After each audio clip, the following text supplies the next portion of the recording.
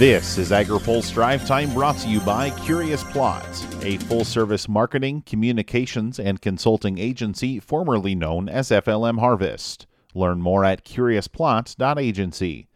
Good Thursday afternoon. I'm Spencer Chase.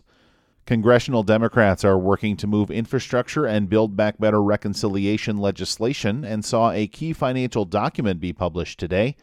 The Joint Committee on Taxation released its analysis of the $1.75 trillion legislation today. According to that analysis, the bill would generate $1.47 trillion in revenues from new taxes. House Speaker Nancy Pelosi and other Democratic leaders are trying to whip support for the reconciliation package now, and earlier today she said the caucus is working to come to an agreement. Our members are engaged in very thoughtful deliberation with each other.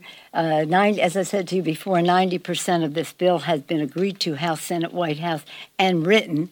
We made some changes since last week. People need to familiarize themselves with it. That was the purpose of our meeting this morning. As I said, it made me very proud and was inspired by just once again hearing the depth of knowledge and breadth of vision of our colleagues. According to media reports, the House could move toward votes in the next day or two, but it's also possible the process could continue to linger on. Stay tuned to AgriPulse for more as the conversation unfolds.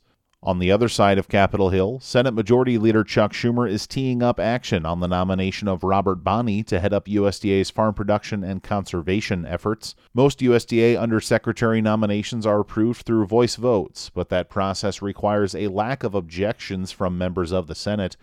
Senate Ag Committee Ranking Member John Bozeman tells AgriPulse several of his Republican colleagues have raised objections to Bonnie's nomination, not necessarily over issues with his qualifications, but over other frustrations with the Biden administration. The Senate is on recess next week. Phil Brasher has more in his story on agripulse.com. Ag organizations are keeping a close eye on the costs farmers will face in the upcoming growing season.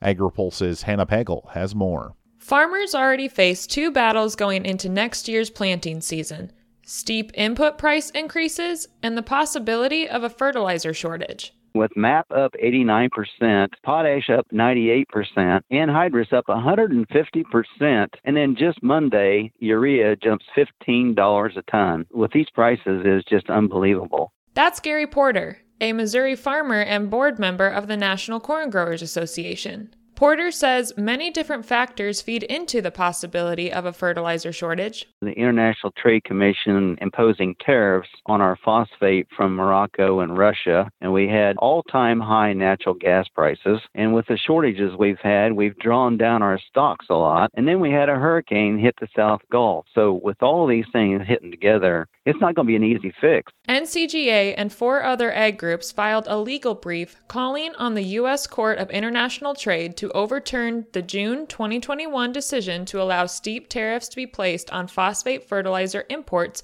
from Morocco and Russia. Bill Thompson has more on agripulse.com.